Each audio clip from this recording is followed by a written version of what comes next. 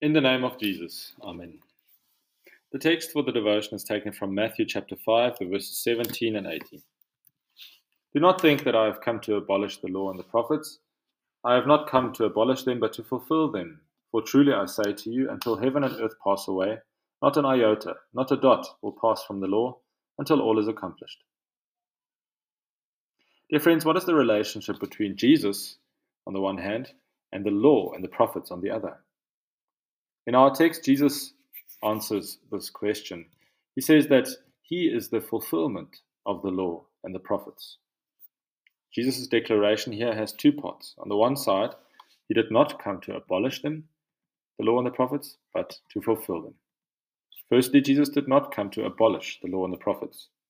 That means that there is continuity between the law and the prophets and Jesus. Jesus does not come to nullify everything that came before him. In fact, he sharpens the law. He does not come up with new laws, rather he reveals to us the true meaning of the law.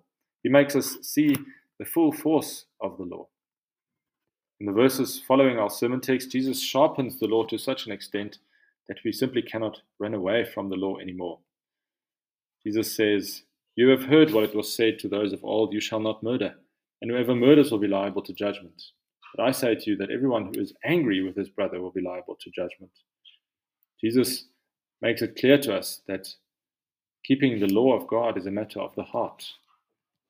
Even our thoughts of anger are already a breaking of God's law. Firstly, there is therefore continuity between Jesus and the law and the prophets. Jesus sharpens the law, he does not abolish it. However, secondly, there is something different about the ministry of Jesus, something new. Jesus is what Moses and the prophets all pointed to. Moses and the prophets find their fulfillment in Jesus. When Jesus began his public ministry in his hometown, he read from the scroll from the prophet Isaiah. And after reading from the scroll, he said, "Today this scripture has been fulfilled in your hearing." All of what the prophets and Moses wrote is fulfilled in Jesus.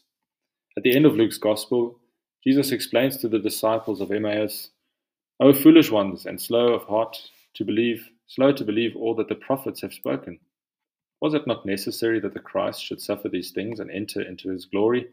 And beginning with Moses and all the prophets, he interpreted to them in all the scriptures, the things concerning himself." Oh, dear friends, how we would have loved to be one of those disciples from Emmaus, and how much would we want to have been part of that conversation and to listen to Jesus interpret the scriptures and how they point to him. We can only imagine what he spoke about. Maybe he spoke about the ceremonial temple practices and how all the sacrifices at the temple pointed to his sacrifice on the cross, or about how God's promises were fulfilled in him. God promised to send an offspring of Eve's who will crush the head of the serpent, and an offspring of Abram's will come who will be a blessing for all the world. All of this was fulfilled in Jesus. And because Jesus has fulfilled the law, we as Christians no longer need to perform regular sacrifices in the temple anymore. Christ has become our ultimate once and for all sacrifice. He is the Lamb of God who takes away the sin of the world. We are also no longer bound by dietary laws which were related to the temple practice and of staying and remaining and becoming ritually clean. It is now the blood of Jesus that makes us clean and gives us the full assurance to enter into God's presence. However, God's moral law remains. This moral law is captured in the Ten Commandments and is summarized even further by Jesus. Love God and love your neighbor. Our adhering to God's law, is as imperfect as it is however not done as an attempt to earn salvation. That Jesus has already accomplished. His fulfilling and his keeping of the law by his perfect suffering, life, suffering, and death on the cross is what we place our faith in, not in our own keeping of the law. Our keeping of God's law is a spirit-worked fruit of the faith. We gladly love God and our neighbor because God has loved us by giving his Son to die for us, so that all who believe in him should not perish, but have eternal life. Let us pray. Lord Jesus Christ, with us abide, for round us falls the eventide. O let your word, that saving light, shine forth undimmed into the night. Stay with us, Lord, and keep us true. Preserve our faith our whole life through. Your word alone, our heart's defense, the church's glorious confidence.